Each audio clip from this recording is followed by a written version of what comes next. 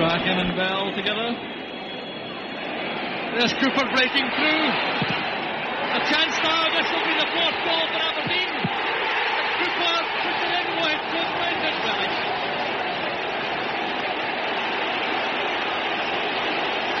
Well, suddenly it's become a rout.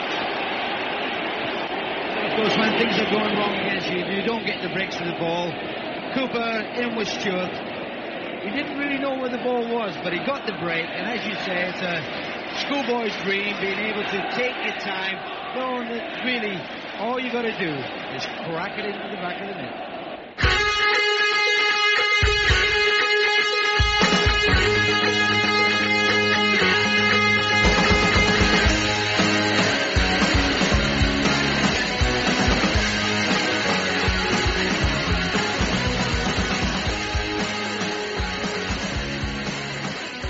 Hello and welcome to the first Here We Go podcast of the new season. I hope you've enjoyed your summer break, filled as it was with the once familiar tale of Scottish underperformance at a major tournament. But come Thursday night, the real stuff is back, as Aberdeen take on BK Häcken in the qualifiers for the Europa Conference League. Later on in the show, we'll be speaking to Linus Pettersson, a journalist at the Göteborg Posten, to get his insight into how Häcken are performing and the balance of power in the tie. But focusing on the Dons, we're delighted to welcome back Abby Little onto the show. Then, in a shocking blast from the past, we welcome back the very silent partner of this endeavour, Grant Fiskin. Grant, your claim on a third of the bounty when we eventually sell up to the Athletic is on very thin ice, but it is great to have you back nonetheless. Is Poland feverish with excitement to see how J. Emmanuel Thomas is going to fare this season? Hi Richard, feverish probably isn't the best word to use at the moment, but I'm sure we're all pretty excited to see Jet in action. Okay, first mention of Jet, just for the record, it wasn't from me. Anyway, then, still not able to shake him off as we enter into season 7. It's hello again to Martin Glynis. So since we were last with you, some further sculpting of the squad and a few new faces to talk about. So, first up, the guy we probably know least about, Jack Gurr. Obviously we had Stephen Glass, the manager, being fairly effusive about him, both when he signed him and in the sort of YouTube bit that he did with Stephen Gunn. And I think the signing came under a little bit of criticism, saying, why have we signed Atlanta's fifth choice right back? Obviously, nobody here knows very much about him. He is English, but he, after being at Premier League Academy and being released, he moved over to the US college system. So we spoke to Jason Longshore. Jason, we've had on the show before. He's basically our official Atlanta correspondent. But Jason, as well as calling the Atlanta first team games, also watches a lot of the Atlanta United 2 games. So Jason had this to say about Jack. He says he's a very attack-minded right back. He was among the league leaders in chances created with Atlanta United 2 in 2020. He fought hard to earn himself time with the first team and earned the respect of everyone around him. He has good pace as a tenacious defender, and he has the engine to cover the whole right side of the field. I feel like he improved every time I saw him play. Grant, it's another very sound recommendation from somebody whose opinion I respect. Stephen Glass obviously likes what he sees from him. But this does seem like a fairly cheap signing, maybe? I mean, I hope that's not going to work against him in the short term, that if he does take a while to settle in, the whole Atlanta connections, as you said, people seem to give him a problem with this. But for me, I mean, it's only natural for a manager or a coach, if he's got the opportunity to use somebody he's worked with before, if he knows the player, if he thinks he can improve the player, if he thinks he'll be a good addition, then I think it's pretty common sense. I mean, obviously, you get situations where managers bring 4, 5, 6 players over from the club they're used to at, but I just hope he maybe gets the benefit of the doubt and gets a bit of time to settle in, and people just couldn't kind of persist with the whole Atlanta connection problem that it's completely nothing to do with the player himself. Just give him a chance to show what you can do. Pathways is, I think, a phrase we are going to hear a lot this season, Abby. So are you happy to have a signing like a Jack Gurr, who might not be someone who will be a first choice right back for years to come,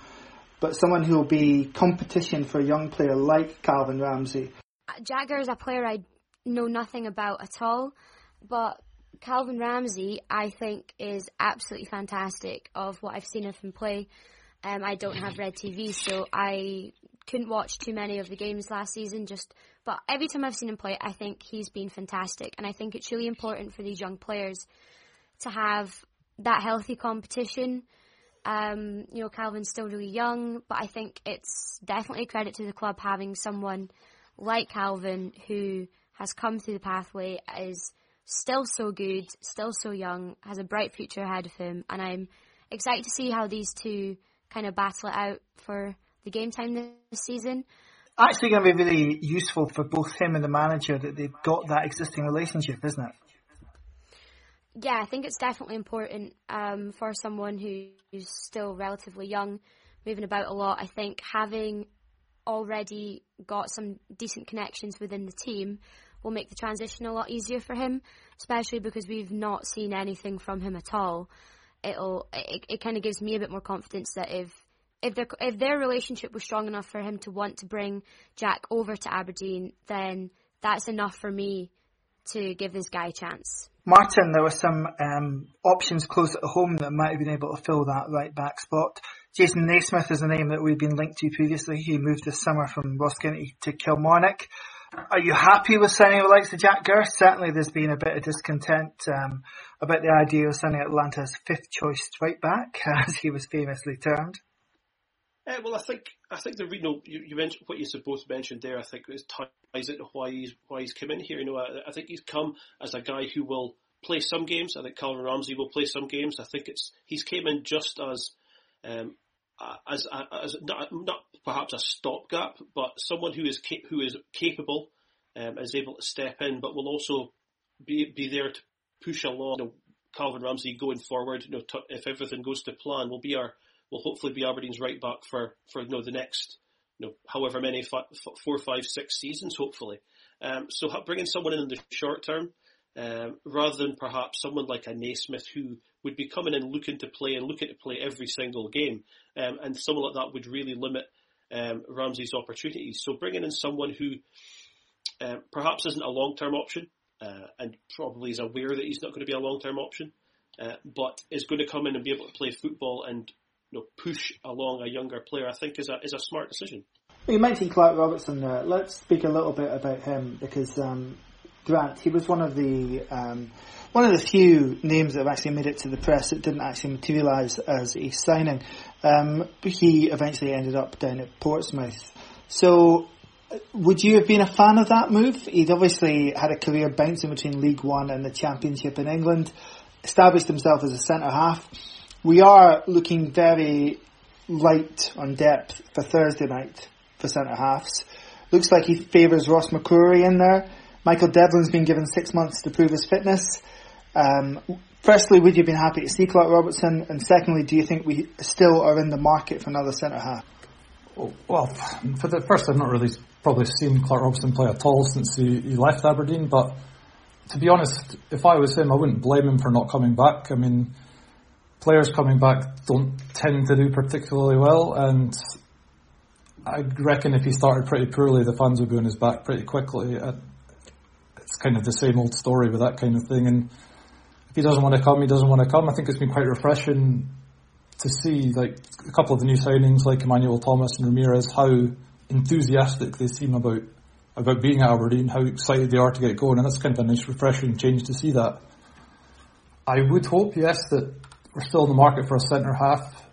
I was looking at the squad options that you posted earlier in the week, and yeah, it does look very thin in there, and if he is going to be pursuing McCrory as a long-term option at centre-half, Michael Devlin, you just can't trust if hopefully he can get himself fit, but it just looks like one of those players that it's not going to happen. And Andy Considine, as much as we love him, he is getting that bit older as well, so unless he's got a young player that he's maybe got an eye on from the youth team that he's going to bring forward, you would still think there's business to be done there. So, Abby, one of the more intriguing signings, somebody I'm really looking forward to seeing, because again, we haven't had the opportunity to lay eyes on him. He's played his football at Premier League 2 level, is Teddy Jenks. Now, obviously, you'd expect this guy to have a good calibre, sound footballing background, played for the England youth levels. It is that lack of top team physical football that's maybe a concern. Absolutely, and I think from Teddy's point of view, I mean, I know absolutely nothing about this guy other than like clips you can find on YouTube, but I think with him, I'm trying to think of what I said, sorry. I think with him, the lack of senior level... I've literally never done this. I think with Teddy, the lack of senior level football for us can be seen as a problem, but for him, he sees it as an opportunity. You know, Aberdeen's probably the perfect club for him, and, you know, he's not been signed on a very long deal, so I'm wondering if it's kind of like a Madison kind of player where he wants to come up, get game time, develop, and then you'll shoot off somewhere else. But definitely excited. I think once he was rumoured, you know, he was posting on his Instagram story when he was on a plane, someone replied saying, "Oh, are you coming to Aberdeen?" and he liked their comment before anything was even announced. All of his last club's fans were, you know, rather sad that he was going, which I think is a good thing, obviously. So he is another one that I'm excited about, but there's honestly not one signing that I'm, you know, not that bothered about, because I don't know so much about many of them, and we've not been able to go to the football for so long. It's just that excitement level of all these new players. So I hope that he grasps this opportunity of high level football with both hands, and we get a reward from it. Martin, you've got a slight bee in your bonnet about the fact that he's come from Brighton, who have an existing relationship with Hibs, obviously. Yeah, there is a little bit of concern. Obviously, Hibs have got this link up with Brighton, but, you know, Hibs finished above us in the league, and they've let this guy come to Aberdeen. I'm aware that obviously, you know, Hibs might not have a place for him. We seem to, but there's no doubt he's a talented player. I think he captained their under 23s. So there's clearly ability there. Perhaps he's coming in because if we look at particularly our midfield, there isn't a hell of a lot of pace in there. So perhaps that's one of the things that the manager and the rest of the coaching team have identified that they can get from him, as well as being, you know, he's obviously a talented young player.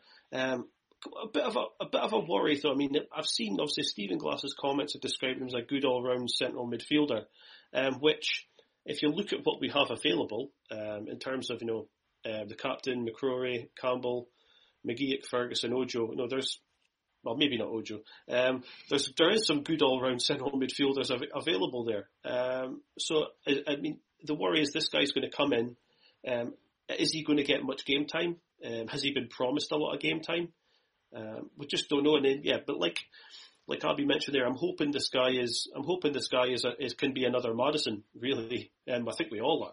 Yeah, the one main concern I would have with any player you sign from the Premier League under 23s, this is from any team in Scotland, is what attitude they're going to come up here with. As we've seen ourselves and other clubs in the league, that many times you've seen players coming up from this level thinking they're just going to stroll the league. They're going to come in, they're going to be able to do what they like, and they get an almighty shock. So I just hope from that point of view that it's going to be on the good side of the bargain rather than some of the previous ones we've had before. So to the most enthusiastic person on a Pittodrie payroll currently, Christian Ramirez. I don't know if you heard our podcast with Bruce, who watched Christian come through the ranks at Minnesota United. I thought I wanted to do something with someone from Minnesota, because I know that he's still very well regarded and very well thought of at Minnesota, precisely for the sort of reasons, frankly, off the pitch, that he's already worming his way into a few hearts at Aberdeen, because he throws himself into things wholeheartedly, it would seem. Latterly, of course, off the pitch, things haven't gone quite so well in his last two spells.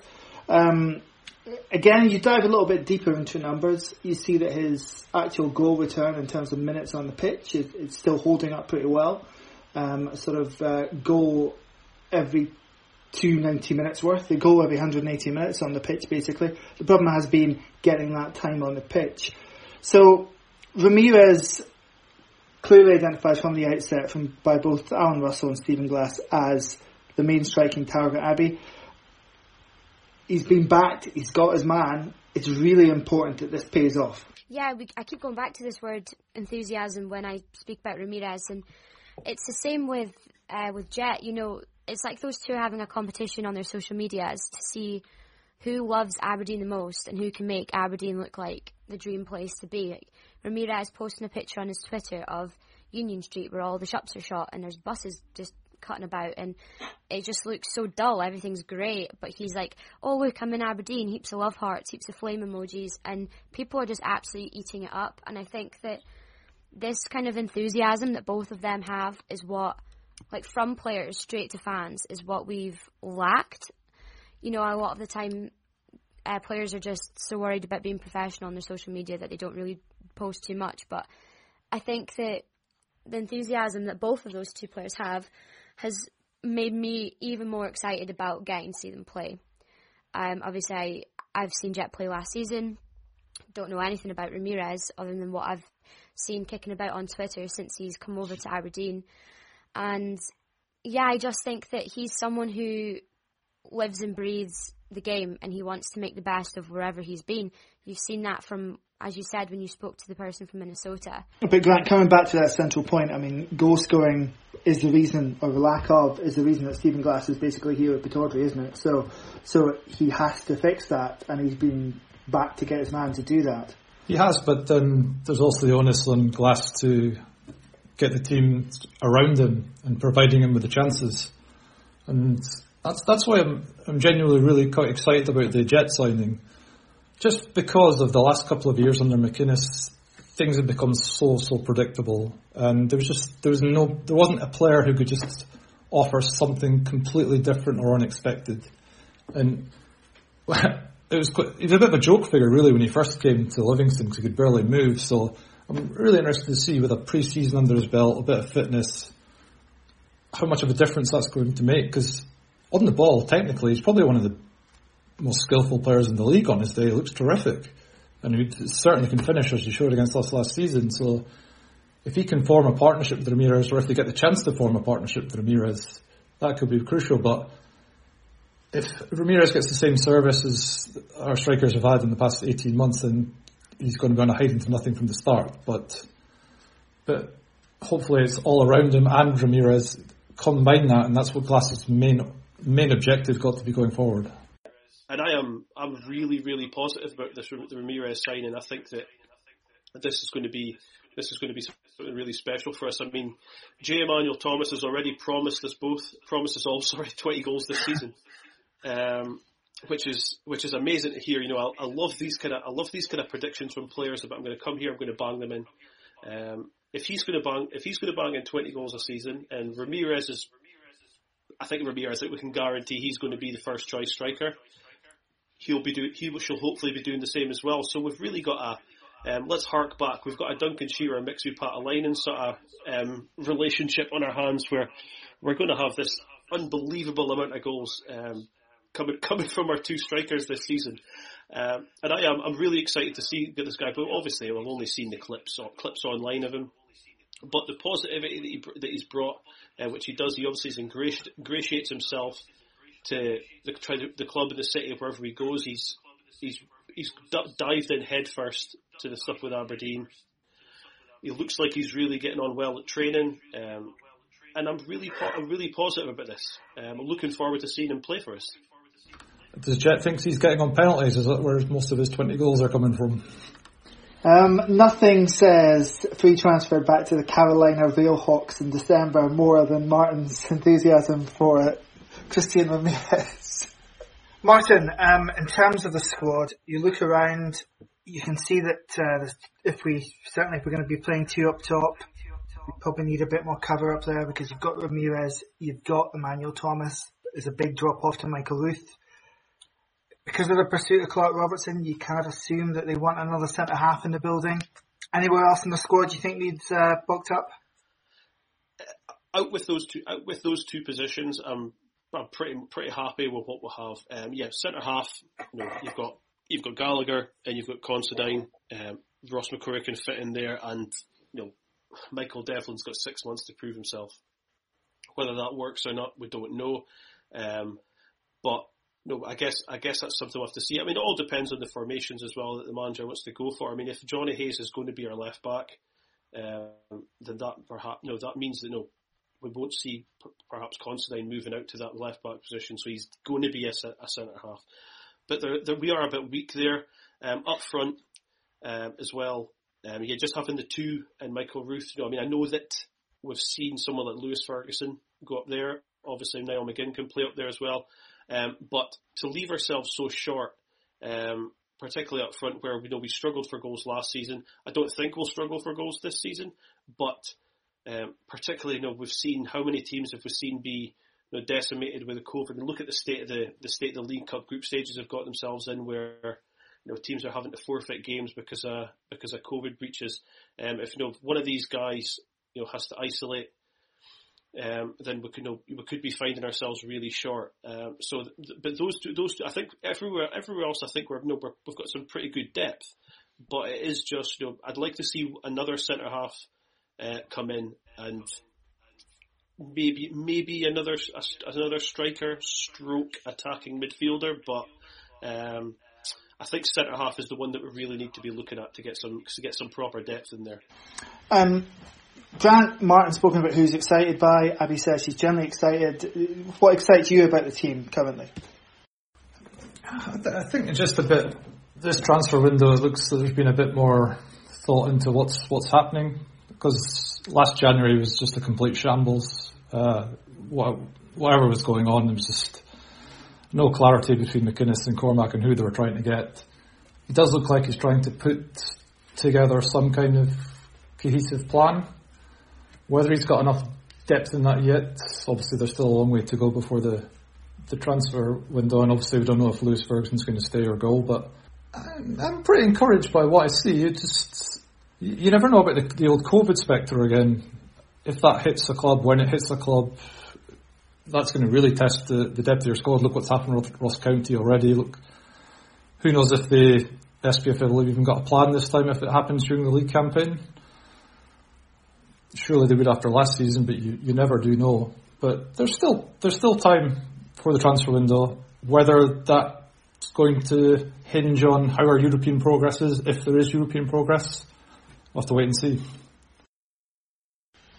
What a lovely segue that is into the discussion about the game on Thursday, Aberdeen versus BK Häcken. In order to dig a little bit beneath the surface of the team from Gothenburg, I spoke to Linus Pedersen, who is a journalist with the Gothenburg-Posten, to understand what's been happening with the side that finished third in the Swedish league last year. So Linus, the side that Aberdeen face on Thursday, they have a different manager from the one that led Häcken to third in the league last season. But it's not because the board panicked with the team at the bottom of the table, was it? No, not really. But they might have if the coach weren't transferred to Odense in Denmark. I think he might have been fired. But this was the best solution for all parties. Andreas Alm, who coached Häcken last season and the start of this season, got a new challenge in a new club, and Häcken got the opportunity to bring in a new coach and some new energy. So it was a good solution. The new coach chosen was Per-Mathias Hogmo. Was this something of a surprise choice? Because, I mean, obviously he's well known in Scandinavia, formerly being Norway manager, experienced previously in the Allsvenskan, but he had been out of club management for a while. Yeah, it was a surprise choice because the names that kind of came out and the rumors circulating about was Swedish managers. And Jens Gustafsson, I don't know if he's familiar in Scotland, but he was one of the biggest names connected to the club.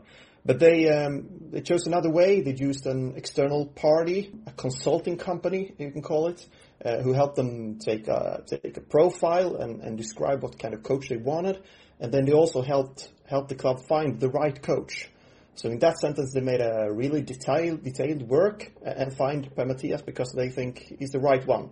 So surprised, yes, but also no. So what qualities was it about Per-Mathias that attracted them? Was it a style of play? Was it his ability to bring on young players? Is there something in particular that the board said that they were looking for that Per-Mathias fitted the role? I think it's just winning games. I mean, that's the most important thing at all. And the biggest problem Häcken have had in these years.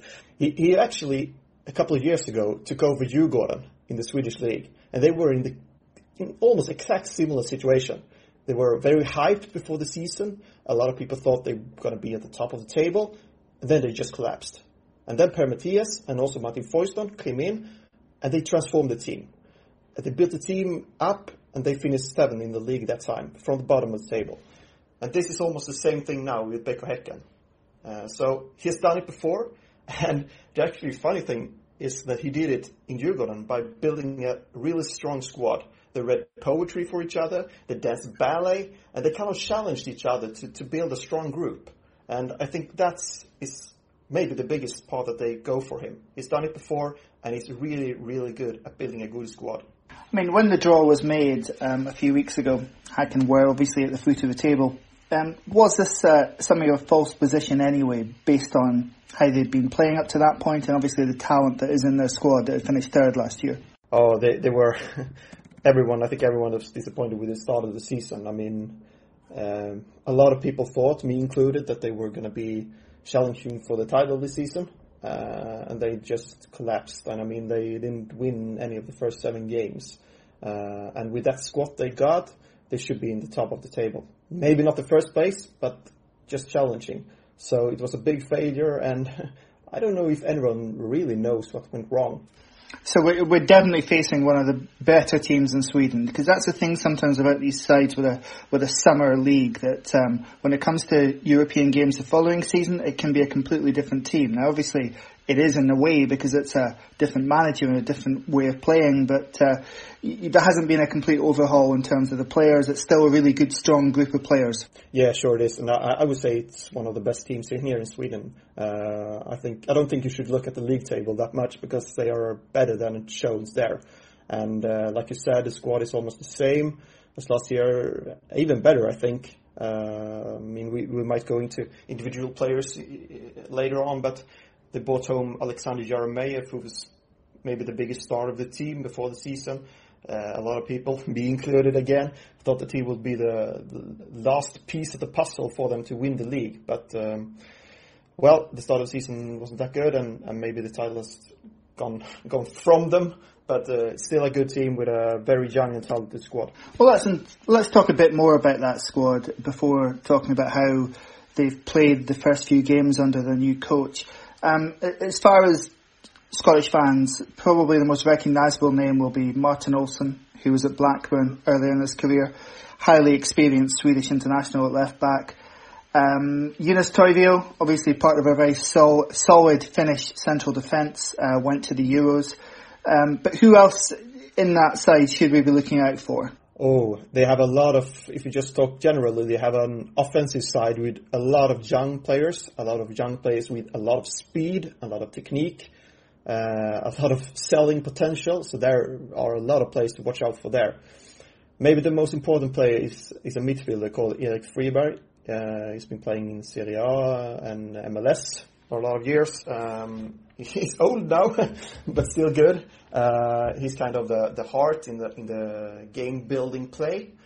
So he was out with an injury some of the last game of the spring, and that really shown us all how important he is for this team. His passing skills, he's got a lot of hockey assists. You know, he's behind a lot of goals, but it doesn't you can't see it in the statistics really. So I would point at him, and I will also point at the goalkeeper, Peter Abrahamsson, who is one of the best keepers in the league. He's been out with a knee injury for about a year now, but he's back, and he looks really good again. Some people say he should be in the national team, but he's not there yet. But he's really, really good and a key player as well. About the recent games, again, just looking from afar, looking at the stats, it's 3 wins from 3. It's very impressive because 2 of them have been away from home, and they've been against decent quality sides in the league as well.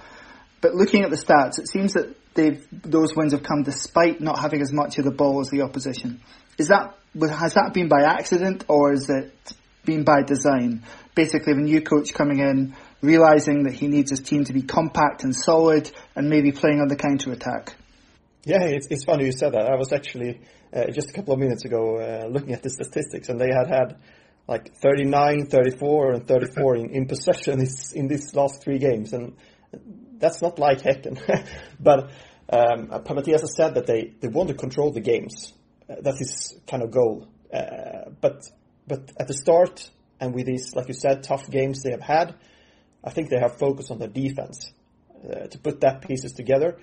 And then, like I said before, they have a lot of speedy players, a lot of players, young players with speed, and they are dangerous on the counterattacks. And Per Mathias has really used that.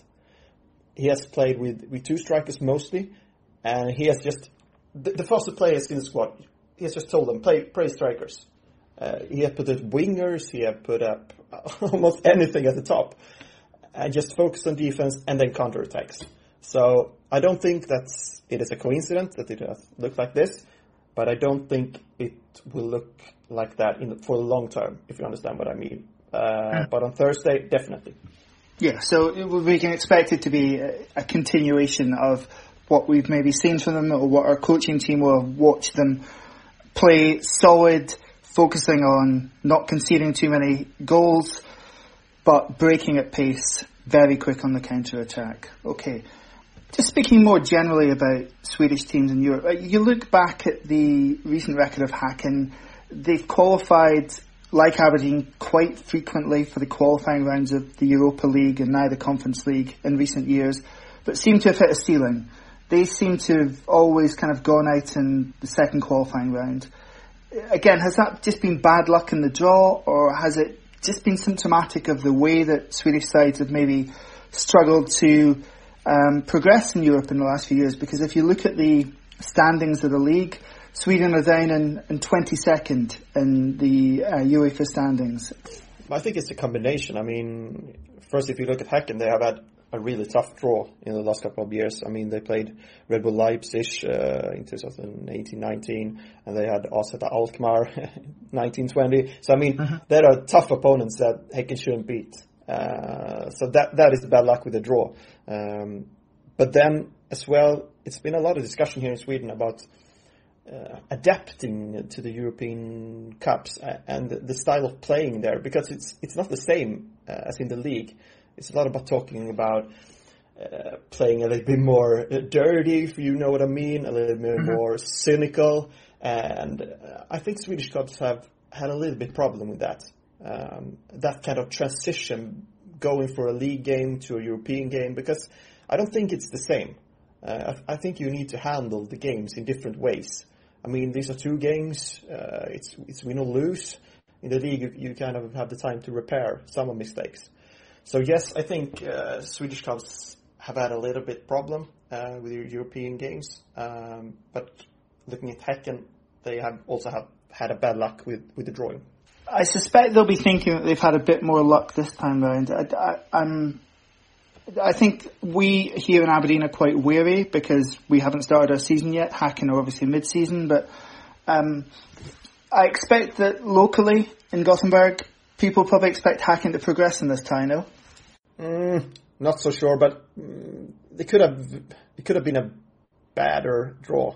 I mean, Rosenborg was there, FC Copenhagen was there, Hajduk Split. I mean, I think the Häcken fans was kind of happy with the draw. I think they see it as a good opportunity to go through, but I don't think they see themselves as favorites. I think they see it as like I said, a good chance to move on, but I think they also understand that it will be a tough game, and even if they are in a good role now with a new coach, it's a tough one playing a lot of games now. I think they have like 5 games in 2 weeks, so it will be tough, but a good opportunity.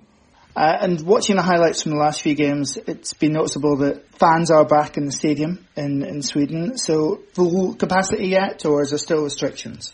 No, it's not the full capacity yet. It's restriction, but it's getting more and more. And I was at IFK Gothenburg playing yesterday. They had a little bit over 9,000 at the stadium, and it was wonderful. I mean, these are the things we have been missed the most in these hard times. And just be at the stadium, just walking to a stadium and see all the fans outside and then inside, singing, screaming. It's wonderful.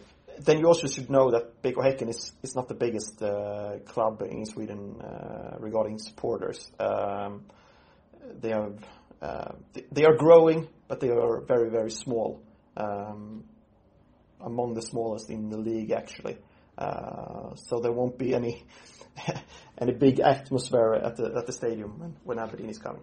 Well, as I say, Linus, it's a great shame that the away support can't make it to these games. I think the small but loyal support of Häcken, if they'd come to Aberdeen, they would have had a great reception and a good time. And I know Aberdeen fans are very disappointed at missing out and going to Gothenburg. Thank you very much for your time this morning. Oh, no problem at all. So that was really interesting, I thought. To be honest, much like us, I think the feeling in Sweden is that it's going to be a close game. It's going to be a close tie. Clearly, Häcken have that advantage on match fitness. We having just played the 2 pre-season games, they being midway through their season. In terms of how we line up, though, what do you expect, Abby? Because, I think we all assumed that Stephen Glass would continue with the 4-2-3-1 that he played every single game that he was in charge last season. But yeah, this kind of curveball of this partnership of Emmanuel Thomas and Ramirez, it suggests that potentially something different for the home game at least. It's been so hard to think formation-wise because of, our 1-1 draw versus Cali Thistle and then our 0-0 against St Johnstone, but they had 2 up top for the St Johnstone game and there was no goals. So I don't know. Literally having a Scooby, I think it's so hard to pin these things down when you can't actually go and see the games as well. All I'm seeing is the match reports written by the club. So they're always really enthusiastic about the positive sides too. So it's like, it gets to the point where I'm just thinking I don't actually know what's going to happen, who's going to line up, who's starting. But I'm going in with that with quite a positive mindset. Like I'm ready to be pleasantly surprised and just praying that I'm not going to be bitterly disappointed. Which I think is where we're all at. I have to say that trying to work at the formations on Red TV last season was a struggle enough, and trying to work them out just from the match reports, I think would have been almost impossible. Yeah, Richard, I'm kind of the same as Abby there. It's hard to tell. None of us have seen any of the preseason games, and I'm kind of glad. I quite enjoy not being able to go to these preseason games because you don't really learn anything from them. We've seen some really stinking ones in the past as well when we've travelled up to Peterhead or down to Cove or whoever like that to see these games. So I kind of quite enjoy the kind of anticipation of going in blind. And as Abby says there, you read the club reports, and no offence to them, but it's really sometimes is Pravda level stuff about how well we, particularly St Johnstone, about how well we played and controlled it and all this kind of stuff. So it's difficult to work out. I mean, I think the thing we'll have with Häcken is they'll probably play. They'll probably play slightly counter-attacking, and as I said earlier, I don't think we've got a lot of pace in the central midfield, which is something that will be a bit of a concern. Which is hard to try and where we can work out whether we will have the 2 up front or whether it will be Jet as like an attacking midfielder or coming inside from out wide. So it's hard to really tell. I mean, the only worry is that we've only had the 2 games.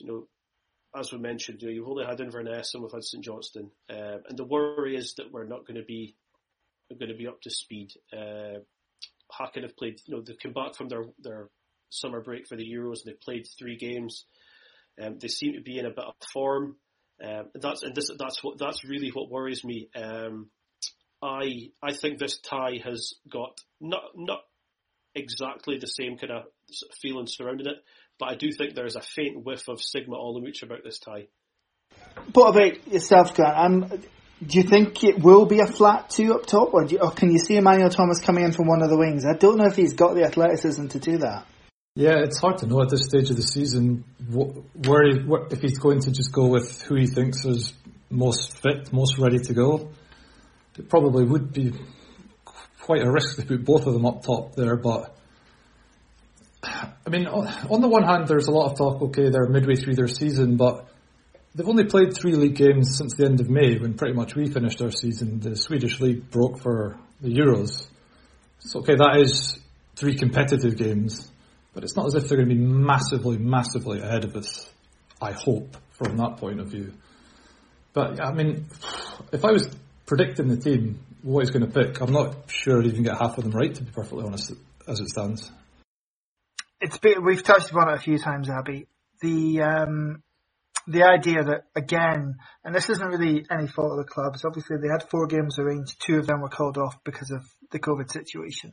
And this is something that we're clearly going to have to live with for the next few months, at least anyway, until things hopefully peter out a bit more on that front. But, the first game of last season, we came up against a side that looked much more prepared and took pre-season, I think, much more seriously, went out and had some proper games against some good quality teams rather than a couple of closed-door friendlies. Are you worried that it's going to be the same again on Thursday, that we're just going to be undercooked?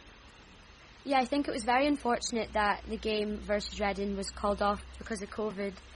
Probably a good thing that they didn't just take those 2 players out and we went down, because if anyone had caught it, it would definitely have impacted Thursday. But I think that the idea of us having fans back is definitely going to spur the players on.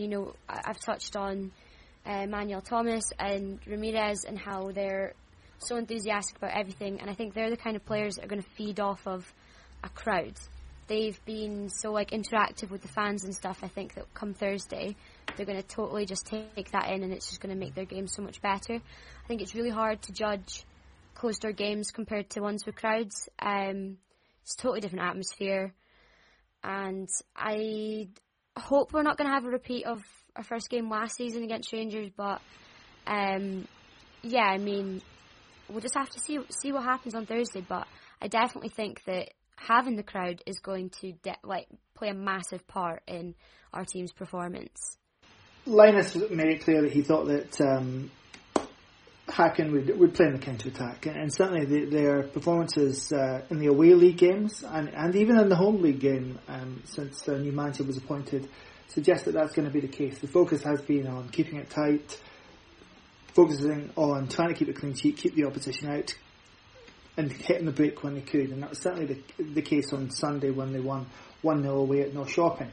Now, obviously, one of the main things that we seem to be lacking, and it's not helped by signing guys like 36-year-old Scott Brown or 30-year-old Declan Gallagher.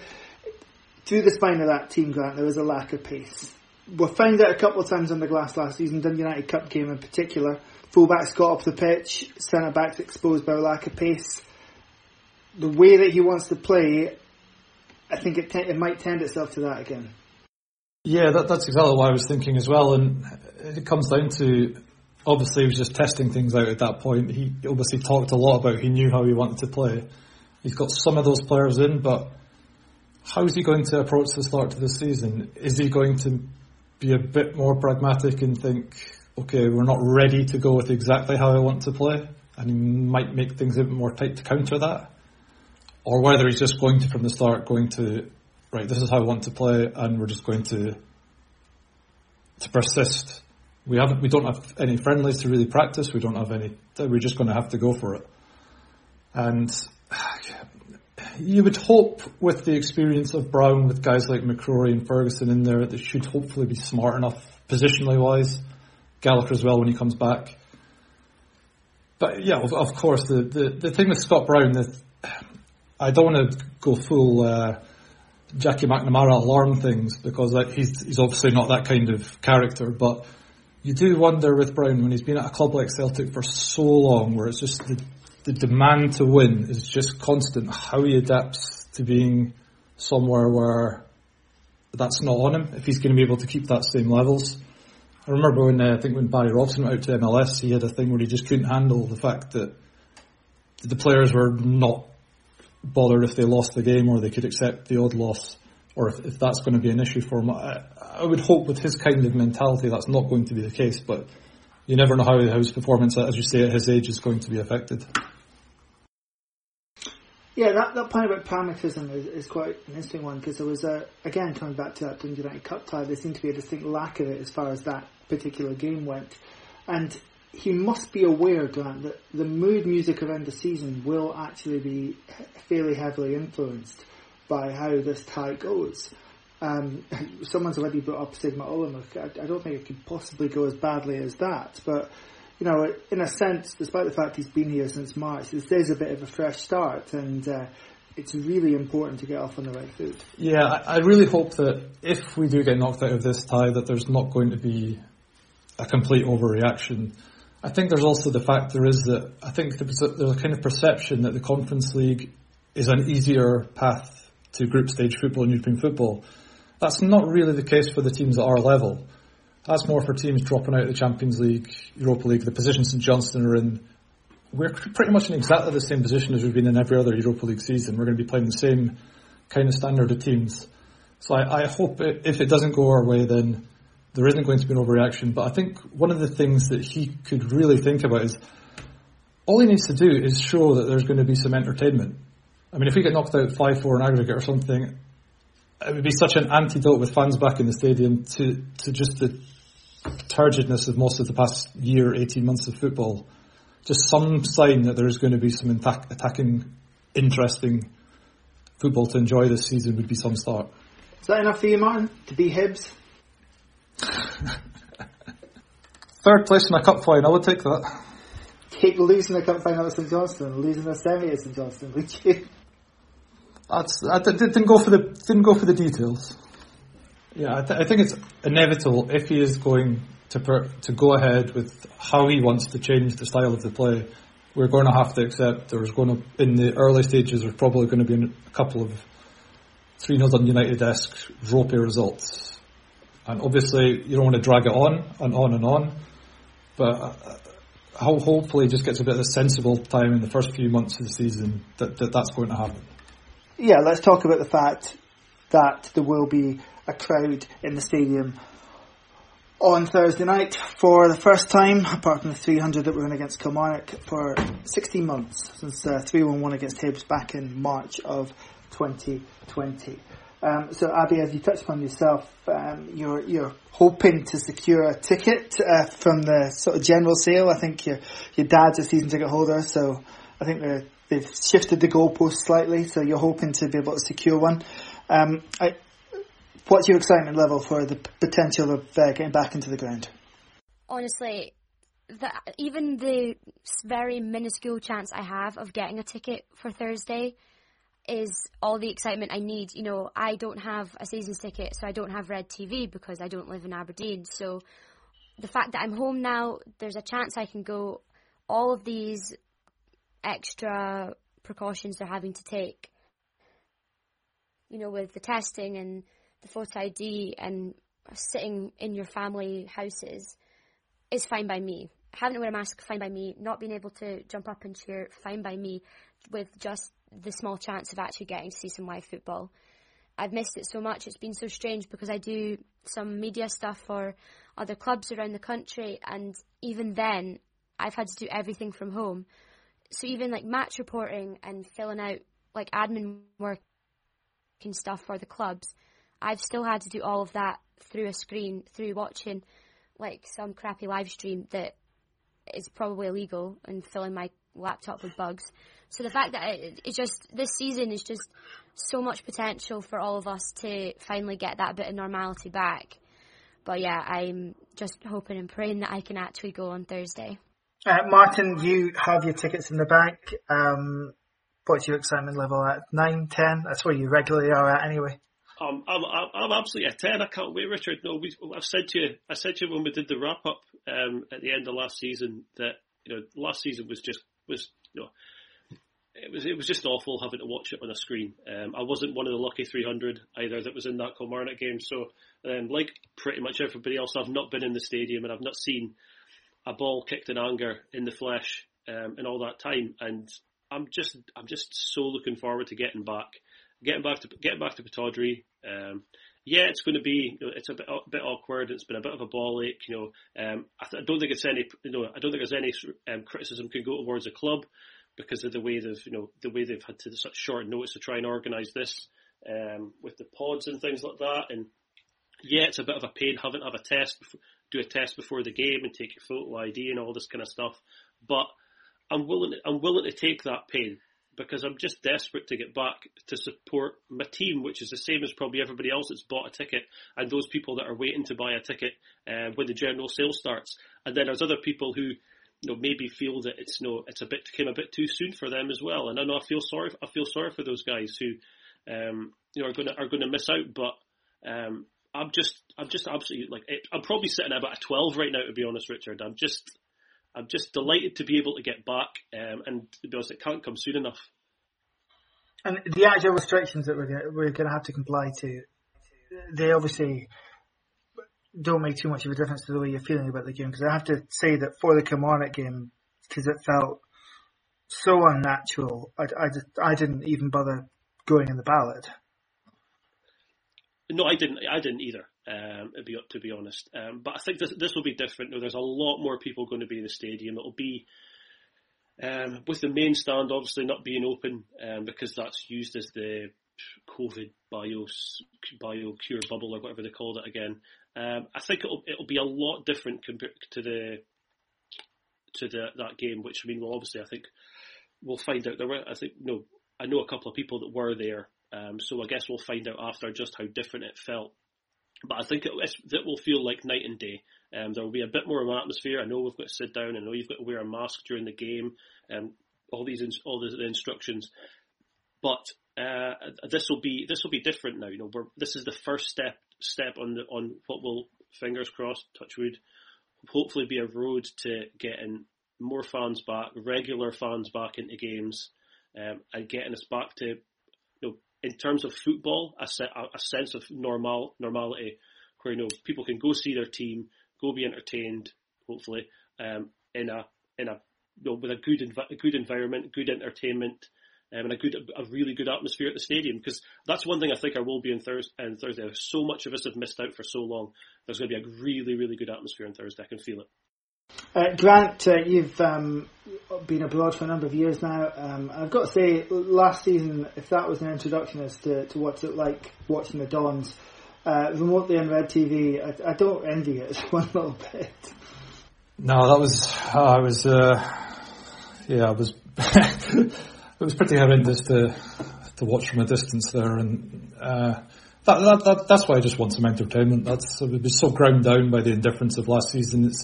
We're going to look back on that season in years to come and barely remember a single game from it, I'm pretty sure. And barely remember some of the players from it as well, I think. So, anything. If you want a little good positive omen though, Richard, Häcken's new manager, Per-Mathias Høgmo, was Norway manager against Scotland in 2013. The final score was Norway 0, Scotland 1, and the goal was Scott Brown. Same again, we'll take that. And I want to say your pronunciation of Per-Mathias Høgmo was much, much superior to mine when I mullered that in my conversation with Linus earlier. That is our podcast for this evening. Thank you very much to Abby Little, to Grant Fiskin, and to Martin Clunas. We'll be back next week after the first game against Häcken, and the first game when we've been back in that stadium for a long, long time. I can't wait. I hope you're looking forward to it. Come on, you Reds.